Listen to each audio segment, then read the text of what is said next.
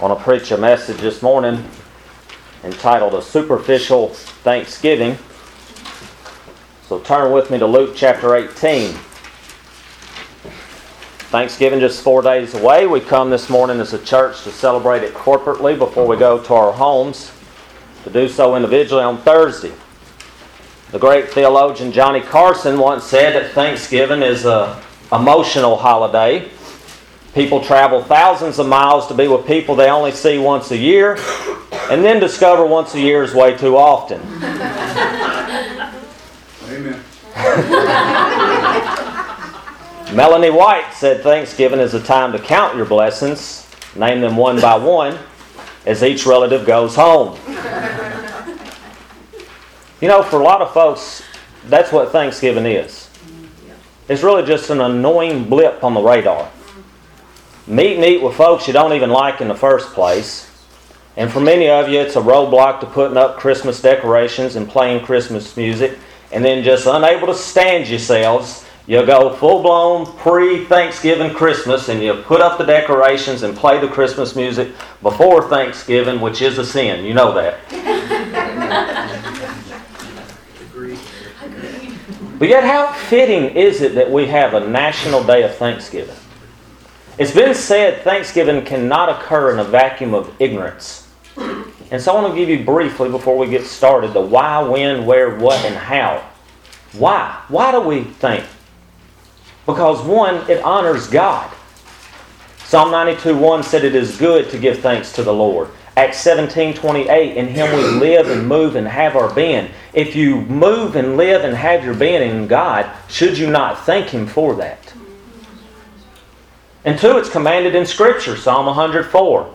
Enter His gates with thanksgiving, His courts with praise. Give thanks to Him, bless His name. In the New Testament, 1 Thessalonians 5:18, give thanks in all circumstances, for this is the will of God in Christ Jesus for you. You want to know the will of God for your life? There's one.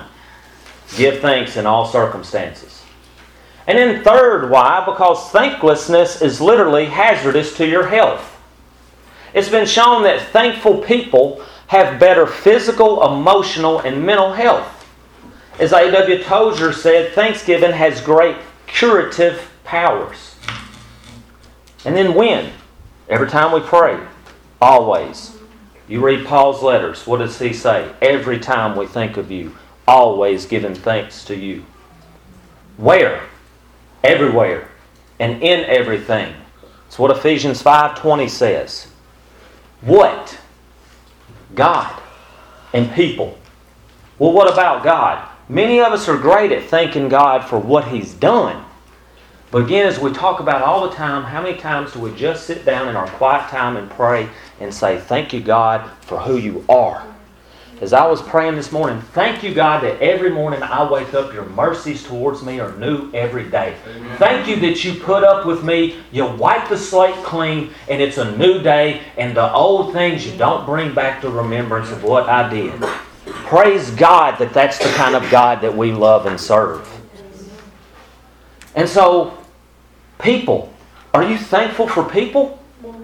Even those ones that annoy you. Are you thankful for those? Even the ones who have let you down, hurt you. Are you thankful for them? And so how? Well, we're going to have a national day of Thanksgiving. But for some, it's going to be a time of praise. Some, it's just a pretext. I got to get past Thanksgiving, so I'm put up them Christmas decorations. Some, it's going to be a spiritual time, and some, it's going to be a superficial time. One of Jesus' most well-known parables in Luke 18 warns us of this danger.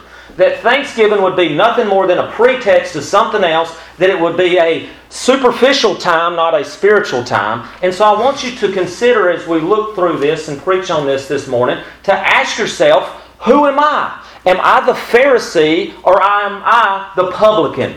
May God grant us ears to hear that we would not experience a superficial Thanksgiving. So stand with me to honor the reading of God's Word, Luke 18. 9-14. He, Jesus, also told this parable to some who trusted in themselves that they were righteous and treated others with contempt. 2 men went up into the temple to pray, one a Pharisee and the other a tax collector.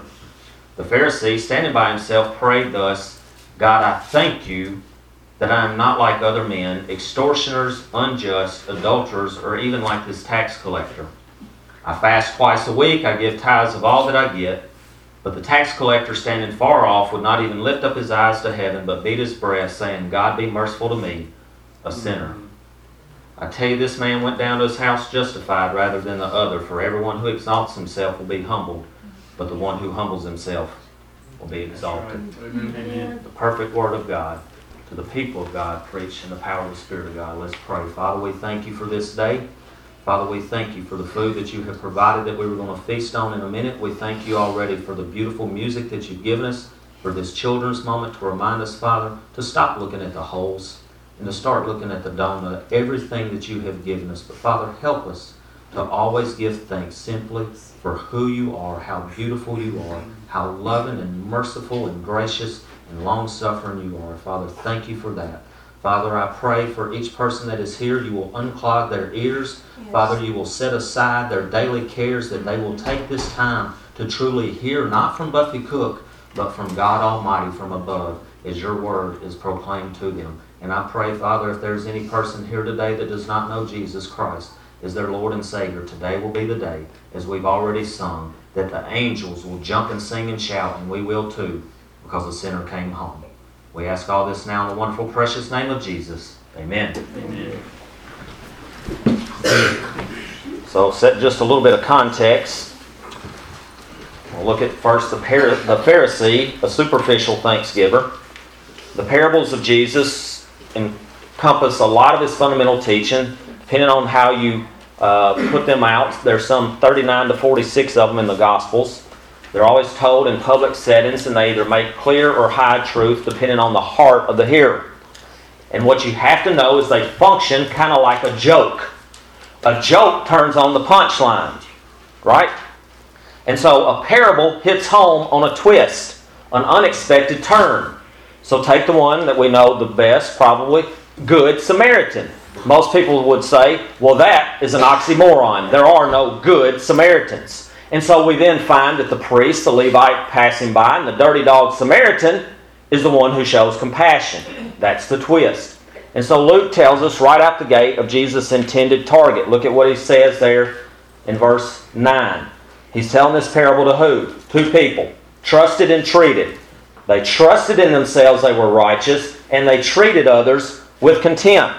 And so Jesus sets the stage. Look at verse 10. He says, 2 men went up into the temple to pray, one a Pharisee and the other a tax collector. Now notice, first, both have got the why of thanksgiving down. They know they need to do it because it honors God. It's commanded in Scripture, and thanklessness is hazardous to their health. They've got the when down. They're at the time of thanksgiving and sacrifice, and they've got the where down. They're in the temple. All that is left is the what and the how. And so take just a moment to think about this. The same is true with us today. Some of you, why are you here? Maybe it's because of guilt that I need to come. Maybe because the food enticed you. Maybe because your wife said if you want to go hunting this week or fishing this week, then you're coming to church. Whatever it may be is your why in the right place. Because you're in the right time, in the right place. It's whether you have got the what and the how correct. Because you notice that you can be in the exact right place for supposedly the right reasons at exactly the right time, and you know more closer to thanking God than a rock. And so the crowd's mind's got to be turning. They've got to be thinking, Jesus is telling this parable, he's telling this story, who's going to be the good thanksgiver in their mind? The Pharisee. Who's going to be the bad thanksgiver in their mind? The publican. Do you see? You see how it turns like a joke? Because that's what would have been in their mind and in the context of this. Now that we've got that, we're going to see 3 things about the Pharisee. He was unaware of his greatest need, unconcerned about the publican, and unchanged when he returned home. First, unaware of his greatest need. Look back at verse 9. Jesus told this parable. Why? Because he wants to show some people trusted in themselves they were righteous. If that don't happen today, I don't know what does. The word trusted there, or confident, is a Greek word that means convinced persuaded of, depending on, trusting in, assured of, certain of. This guy was persuaded of, trusted in, assured and certain of his own righteousness. The word righteous there in the Greek means to be in accordance with a high standard of rectitude, upright or just. Job asked in Job 9:2, one of the greatest questions that a man could ever be asked, what must a man do to be right before God? You know what this guy would have said? Be like Mike. Be like Mike the Israelite. You just be like me and you'll be righteous before God. Because recall in Jesus' day, who were the strict Jews? The Pharisees. Jesus said, unless your righteousness exceeds that of the Pharisees, you won't even see the kingdom of heaven. He acknowledged that these guys acted righteous, but it wasn't enough. But you know what they thought? Well, we're the only ones going to heaven.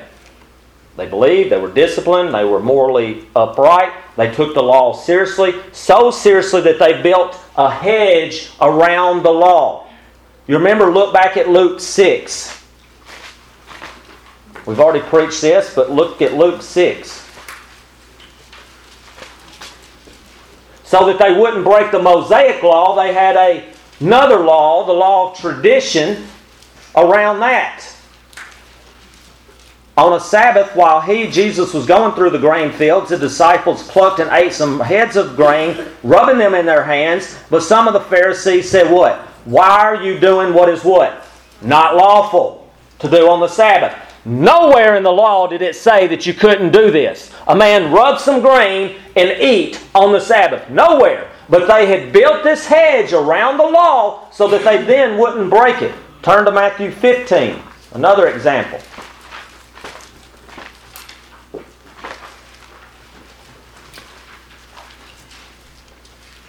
Verse 1 and 2.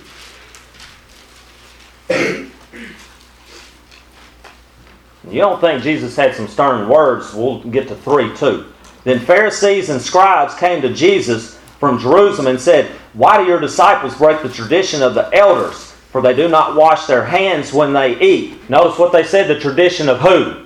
The elders. It ain't God. The tradition of the elders. They don't wash their hands when they eat. Where is that in the law? Nowhere. And look at what Jesus said. Why do you break the commandment of God for the sake of your tradition? And so Pharisees thought themselves right with God based on 3 A's. Think of this if you want to write it down. 3 A's. Ancestry, attitude, and action. Ancestry, attitude, and action. And we're going to look at each of these. Their 3 main actions were to pray, give alms, and fast. And that brought them, or shall I better say, bought them personal righteousness. And so look at the 3 A's. First, ancestry, the Pharisee. As a Pharisee, you know what he probably thought about himself? I'm an automatic in. Now we're going to come back to that in just a second. Number 2, attitude. Look at what it says. Standing, mine says by himself prayed in the ESV. Yours may say standing prayed to himself. There were 3 times of public prayer, 9 a.m., 3 p.m., which was the time of the daily lamb sacrifice. The religious leaders, that wasn't good enough. They added another one at noon. And so standing, eyes to heaven, arms raised, was a typical posture to pray. They must not have been Baptists because they raised their actual hands. Fitzmyer points out, given the remark in 1813, that the tax collector stands far off, this guy has gone right on into the inner court of the temple. He's just so good and so righteous, he's just busted right on into the inner court. And so he prays to himself. So does that mean he was praying silently? Well, the preposition there can be rendered about. And notice what the whole prayer was about. Himself. He thanks God, what? Not for God and who He is and what He's done, but he thanks God for what? Him and who He is and what He's done. Dr. Wiersbe says this, the Pharisee was deluded about prayer, for he prayed with himself and told God and anybody else listening how good he was. His prayer, as I put in my notes, was, God, I thank you that I'm such a great guy. And so, and as far as application at this point, brothers and sisters, you know one of the things we ought to be the most thankful for at Thanksgiving? Obviously, other than our Lord and Savior Jesus Christ, we ought to be thankful for prayer. You know it's one of the greatest blessings we've been given? ACTS, adoration, confession, thanksgiving, supplication. That ought to be how we pray every day. Every day we ought to be thanking God for who He is and what He's done. Not just on Thanksgiving. And then JOY. You want true joy in your prayer life? Then pray for Jesus. Pray for what He's done, who He is. Pray for others and put yourself last. Remember Vicky gave the 5-finger prayer? What's the little finger represent? You. You pray for yourself last. Most of us, what do we start? This way. Inverted. We pray for me. First and only. Turn to Hebrews chapter 7, because it's not only a blessing that we can pray for other people, but we ought to be thankful, brothers and sisters. You know, as I heard Dr. Rogers say this week, he said, how would you feel if right in there in the youth room, you knew that Jesus Christ was praying for you right now? Do you know that He's actually doing that? Hebrews 7:25. Consequently, He is able to save to the uttermost those who draw near to God through Him, since He always lives to make intercession for them. Praise God. Thank Him that Jesus Christ is always living to make prayer for this crazy old boy. So His ancestry, His attitude, and actions. Look at this. Look at verse 11. What's He say first that He's thankful for? God, I thank You, I ain't like them other folk. He had a bad case of comparisonitis. And notice who he picks. Who does he pick? The worst. Well, I thank You I ain't a murderer. I thank You that I'm not a rapist. I thank You that I'm not an Islamic terrorist. I thank You that I'm not an adulterer. His list is very similar to 1 Corinthians 6:9-10. And so think about, fast forward 2,000 years, and what do? Who do we compare ourselves to? Do we compare ourselves to the Word? Do we compare ourselves to Jesus Christ? Paul said, imitate me as I imitate who? Christ. Don't worry about how the person in the pew looks beside you and how good they're doing. You compare yourself to the Word and to Jesus. But what we do, we get this list from 1 Corinthians 6 and we say, well, thank You that I'm not sexually immoral. Thank You that I'm not an idolater. And you got so many idols, it's crazy. Thank You I ain't an adulterer. Thank You I'm not a homosexual. I'm not bad like them. Thank You that I don't steal stuff and greedy and I ain't a drunk. And that's what we do. And look what this guy does for good measure. He says, I think I ain't like these guys or this tax collector. Do you notice he knew nothing about this guy other than what he did for a living? Do we not make the same kind of judgments? Well, I'm thankful that I'm a doctor and not a lawyer because those guys are scumbags. I thank You that I'm not an IRS agent. They cheat their mama. I mean, he's got to be worse than me because he's a tax collector. And look, he goes on, toots his horn even more. Look at verse 12. I fast twice a week. I give tithes of all that I get. They would fast Mondays and Thursdays, which was way over the one time a year requirement in the law on the Day of Atonement.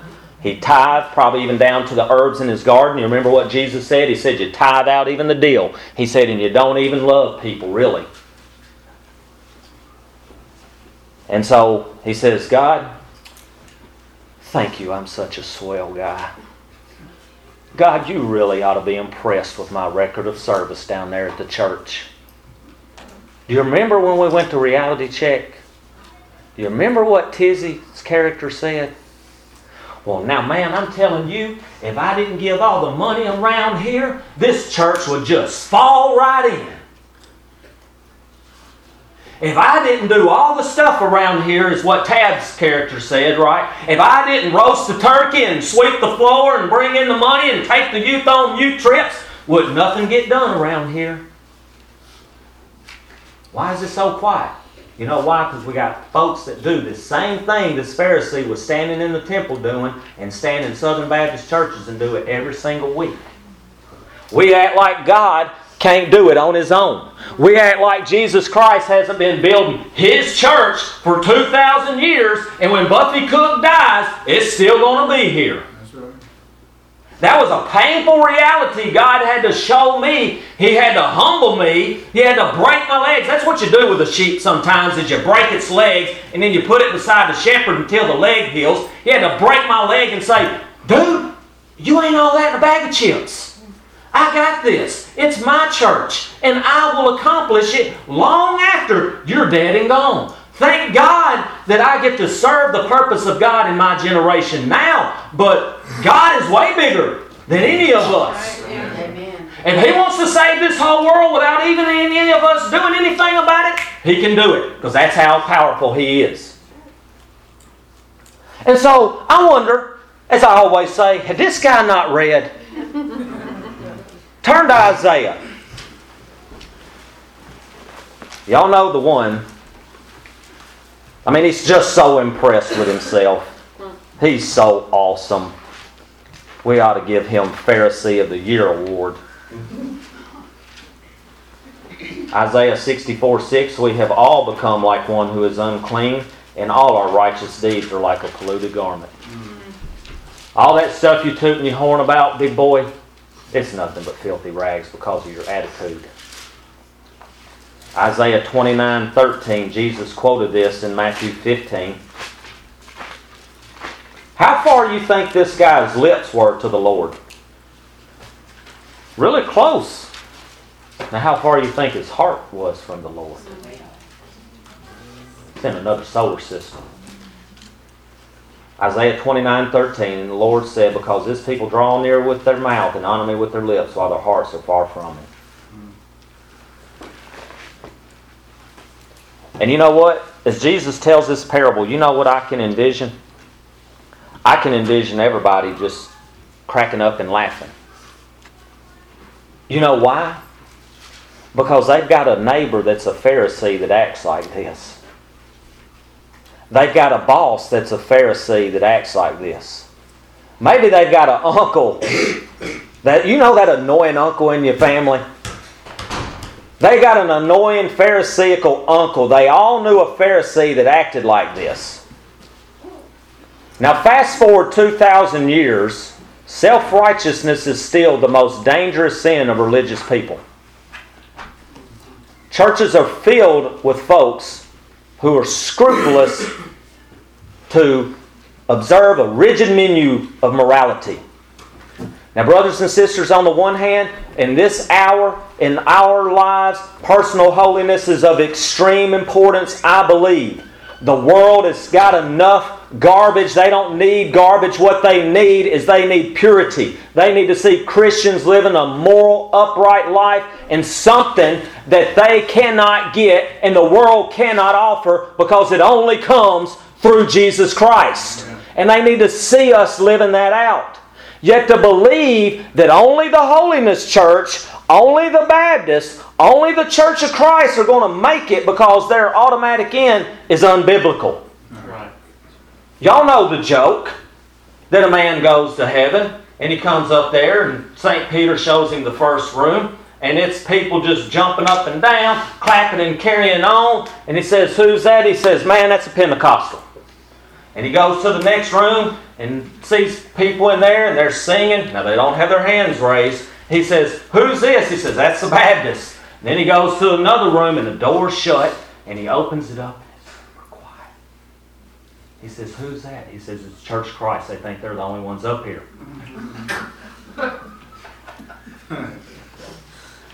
But you know, there are Baptists think they're the only ones going to get there. There's Church of Christ, holiness. Well, I'm raised in the South. I've been raised in church all my life, so I'm an automatic in. That self-righteousness at best and self-deception that's going to lead you to loss of your life at worst. And it's unbiblical. It really is another gospel. What we learned is what? And we proclaimed amongst you is this, Jesus Christ and Him crucified. That's what you need. That's right. And so, what have we done? We built a hedge around the law too. We throw up rules and all kinds of stuff. You can't have open-toed shoes. Oh my gosh, y'all got a pastor that's up in the pulpit and he's got on blue jeans. Oh my gracious, you can't ever have a glass of wine. You can't have a beer. You can't smoke. Well, let's not do drugs. Now, hang on. Prescription ones are okay, but them illegal ones, we can't have those. We can't drink caffeinated beverages. On and on and on. Do you get the point? We do the same thing the Pharisees do. We put a whole hedge around the law that means absolutely nothing, and it's nowhere found in this Word. What we ought to be thankful for is this, is that I'm justified in Christ. Amen. And when I accept Jesus Christ, it says, therefore there is now no condemnation for those who are found in Christ. No sin I ever commit will ever keep me out of the kingdom because Jesus already paid for it. Praise God, thanks be to Him, not me, and that I fried a turkey this morning or I gave some offering this morning. It's Him and Him alone. Amen? Amen. And then second, look, he's unconcerned about the publican. Look at verse 9. Treated others with contempt. You know what happens when we start to be self-righteous? You know what we do? We look down on other people. And the word here, viewed others, treated others, despised others, means to say that they have no worth or merit. And he says, everybody else but me is worthless. And think about the Pharisees and how they acted. Jesus is what? Oh, He's a friend of sinners. Well, hallelujah, He's a friend of sinners. I'm thankful that He is. Fast forward 2,000 years. Who do we look down on? If a punk rocker came in here, would they be welcome?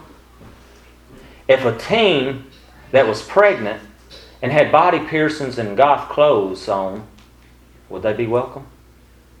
Or single moms? Or divorced men and women? How about gamblers, junkies, addicts? 7 of the most beautiful words in Scripture, I read 1 Corinthians 6 earlier, is this. And such were some of you. Yes. I was terrible. I still at heart am a terrible person. But Jesus has washed me. He has cleansed me. And here's the thing, brothers and sisters. What we still do today, we do the same. We say, I guarantee you this guy said, I'm even better than other Pharisees. Do you know we have Baptists that say that? Well, I'm better than other Baptists. I'm a free will, primitive, King James only Baptist. And you know what I say? Show me your checkbook and your calendar. Show me when the last time was you actually loved people. That's what we're told to do. Are you thankful for salvation? Go tell other people about Jesus Christ then. Are you thankful for all that God has given you? Then let's do Acts 2 Church and share it, just like we did with Thanksgiving. Are you thankful for kindness? Pass it on. You thankful for grace? You thankful for how God has shown it to you? Show it to other people. You thankful for Christian fellowship? Extend it. You thankful for prayers? Pray for folks. Are you thankful, like Paul, for all the people in your lives? Then tell people. Say it. Amen. Show it. I think I've told y'all this before. I saw a church sign that said, what if you had today what you thanked God for yesterday? What if you had today what you thanked God for yesterday? And I thought about how many people would Buffy Cook have in his life? Because how many people did I fail to give thanks for? And then unchanged, when he returned home, look at what Jesus said. He said, I tell you, this man went down to his house justified. The Pharisee went down how? Unjustified. He exalted himself, and so he was what? Humbled. I mean, you could say this guy was good start, bad finish. Because it was all about me. You fast forward 2,000 years, there's going to be lots of folks that come to church this Sunday. And there's going to be lots of folks that walk out the back door the exact same way they came in. And that's unchanged. And it happens Sunday after Sunday after Sunday because they refuse to listen to the Spirit of God. Amen. Next is the publican. He was a spiritual thanksgiver. If the Pharisee was good start, bad finish, this dude is bad start, great finish. I mean, if you've been in church any length of time, you know how despised tax collectors were, right? I mean, there's no worse group of people in first century than tax collectors. Think about how he would have been living for himself. What was he serving? Mammon, not God. Proud, self-reliant. You think he thanked God for rain? You think he thanked God for all the common grace in his life? Probably not. But I want you to note 3 things about him. First, his temperament. Look at him in verse 13. First, he's standing far off. Why was he standing far off? Because he said, I'm not worthy. You see, the other guy just busted right on into the inner court. This guy's probably standing in the alley. He's probably out in the parking lot because he feels so unworthy to even be there. And then it says he wouldn't lift up his eyes to heaven. Why? Again, unworthy. He beat his breast. And I read one commentator that said this, and this was profound. Why did he beat his breast? Because he knew where his greatest problem was. Did you hear that? You know why you ought to come in here every Sunday and beat your breast? Because you know where your greatest problem is? Your greatest problem is right here in your heart. It's deceitful, desperately sick and wicked. And so I think his body language to me just screams out Psalm 51. His heart cries out, magnify him. Psalm 69, I'll read from there for you. Psalm 69, 30 and 31. I will praise the name of God with a song. I will magnify him with thanksgiving. This will please the Lord more than an ox or a bull with horns and hooves. Second, notice his tongue. He says, God be merciful to me, a sinner. What comes out of the mouth proceedeth out of where? The heart. There's no truer and clearer indication of a man or woman's heart than what? Their lips and their speech. They both got off to a good start. God, I thank you. God, be merciful. But the Pharisee quickly goes off the track. His favorite hymn, David, is me, me, me. And his favorite church activity is comparisonitis. And so look at how this tax collector finishes. He says a sinner. If you have the NASB, it says the sinner. Which reminded me of Paul's words. I, Buffy Cook, I ain't a sinner. I'm the sinner. The chief of sinners. And Jesus still forgave me. He don't compare himself. And then second, be merciful to me. Eventually, I'm going to get you people to doing word studies. Because when you read that word and you just see, be merciful, you don't really get the true picture. You see, there's 2 words. There's a common word and a rare word. The common word, 31 times it's used, basically just means this. Have compassion on me, somebody that's in tragic circumstances. The second word, which is only used 2 times in Scripture, is the same word as mercy seat. It means, Lord, be propitiated. Let your anger be removed from me. Remember, he's there when the lamb is being sacrificed. And I can imagine him saying, God, oh, please, God, I'm a horrible sinner. I am the sinner, the worst sinner on this planet.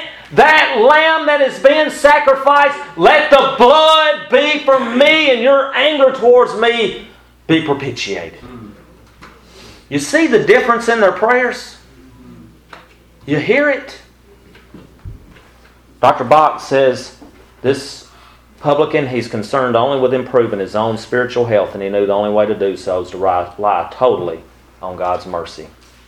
And then notice his transformation. Look at what Jesus said. He went down to his home, justified, a new creation, a new man. He came humbly to the Lord, asked Him to save him, truly thankful. And then look at what Jesus says.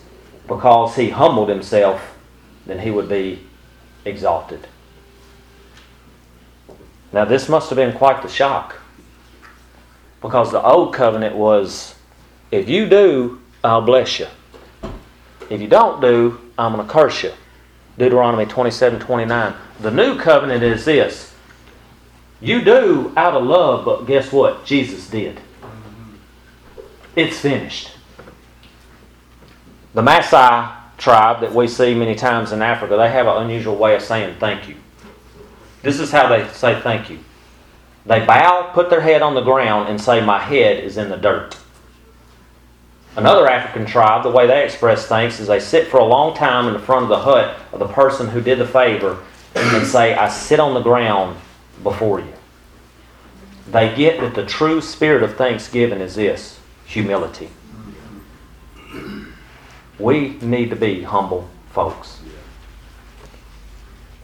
Again, fast forward 2,000 years, a lot of folks are going to leave out of here and they're going to be shouting 2 Corinthians 9:15. Thanks be to God for His inexpressible gift. Thank you, God, that I didn't have to because Jesus did it.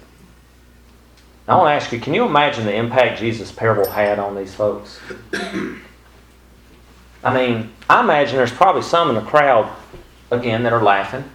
Maybe they're even pointing at old Joe the Pharisee and going, yeah, you know, I saw him doing that last week in the temple, talking about how good he was. How do you think the Pharisees reacted to this parable? Probably livid, angry. Now, how do you think the crowd was acting? He just told prostitutes and tax collectors and the worst people on the planet that you can be acceptable to God because of the free gift of the Lamb of God who takes away the sin of the world.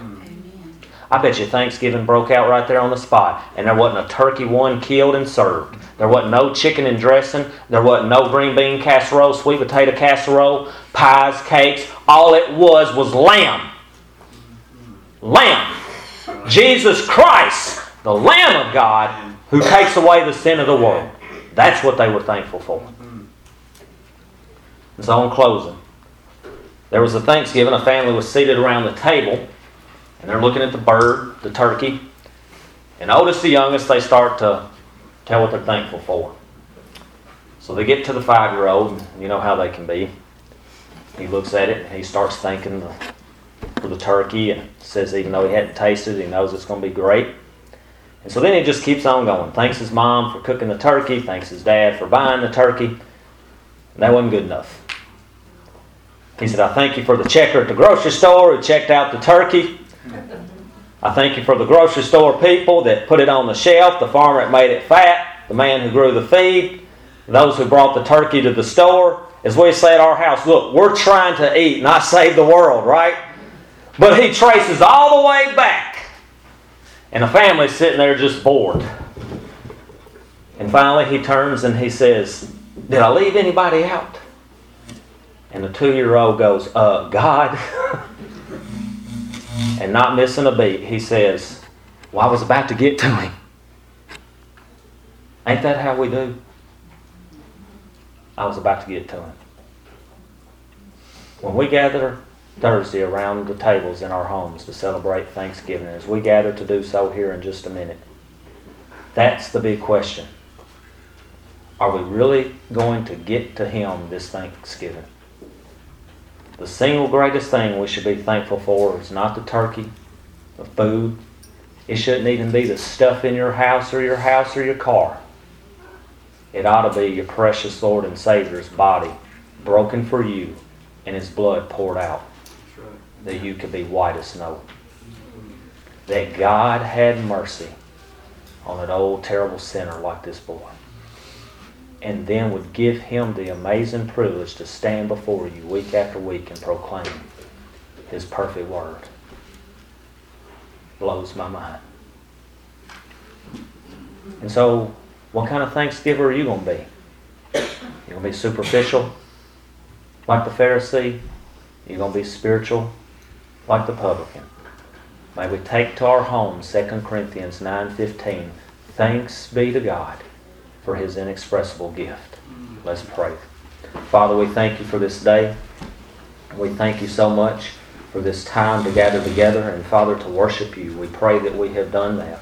We pray that we have entered Your courts with thanksgiving and, Father, with not only praise on our lips, but praise in our hearts for who You are and what You have done. Father, I thank you for this meal that we're about to receive. I pray you would just bless it to our bodies, that through it, Father, we can love you better and we can serve you better and we can continue to take the gospel to the end of the street and the end of the earth. Father, I pray that you would just forgive us now in the many ways in which we have failed you, and I pray as we come to this time of invitation that you would just bless it, that if there's anyone here today that needs to make any decision for you, that you would just open their eyes and their hearts and stir the Holy Spirit in them to respond to what you're calling them to do. I ask this now in the wonderful, precious name of Jesus. Amen. So as I was praying this morning, you know what I thank God for? That which I'm most thankful for. Will and I had a discussion yesterday, and he said he was talking to a guy this week. Basically said he's listening to the good stuff in his head more than he's listening to the bad stuff, and so he's all right. I just hope he's got a right tally of how many times he's listened to the good voice and not the bad voice. Amen. What if he's off by one? One little word, one gigantic word that I'm most thankful for, tetelestai. When Jesus had received the sour wine, he said, "It is finished." And he bowed his head and gave up his spirit. I'm thankful that I don't have to trust in myself. I'm thankful that I don't have to do enough to be right before God.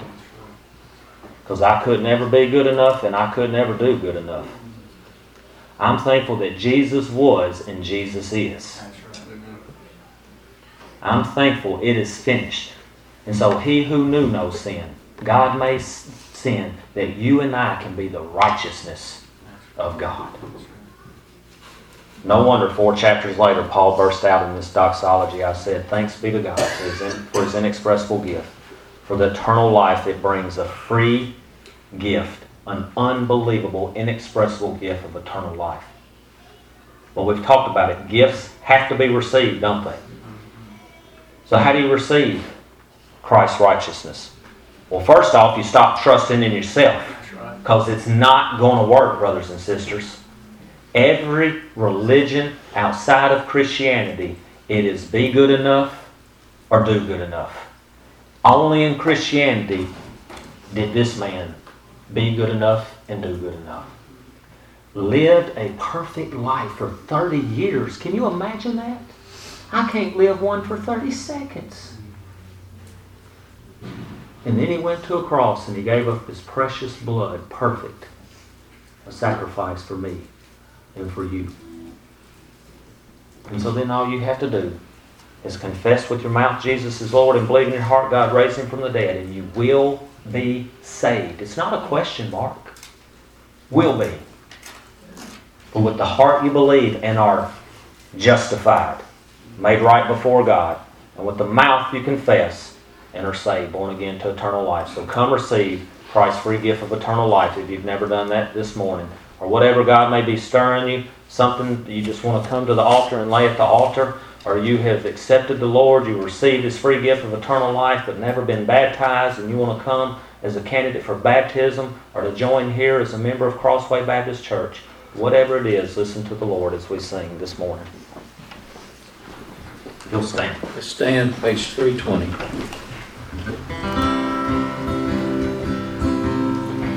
O soul, are you weary and troubled? No light in the darkness you see. There's light for a look at the Savior, and life more abundant and free.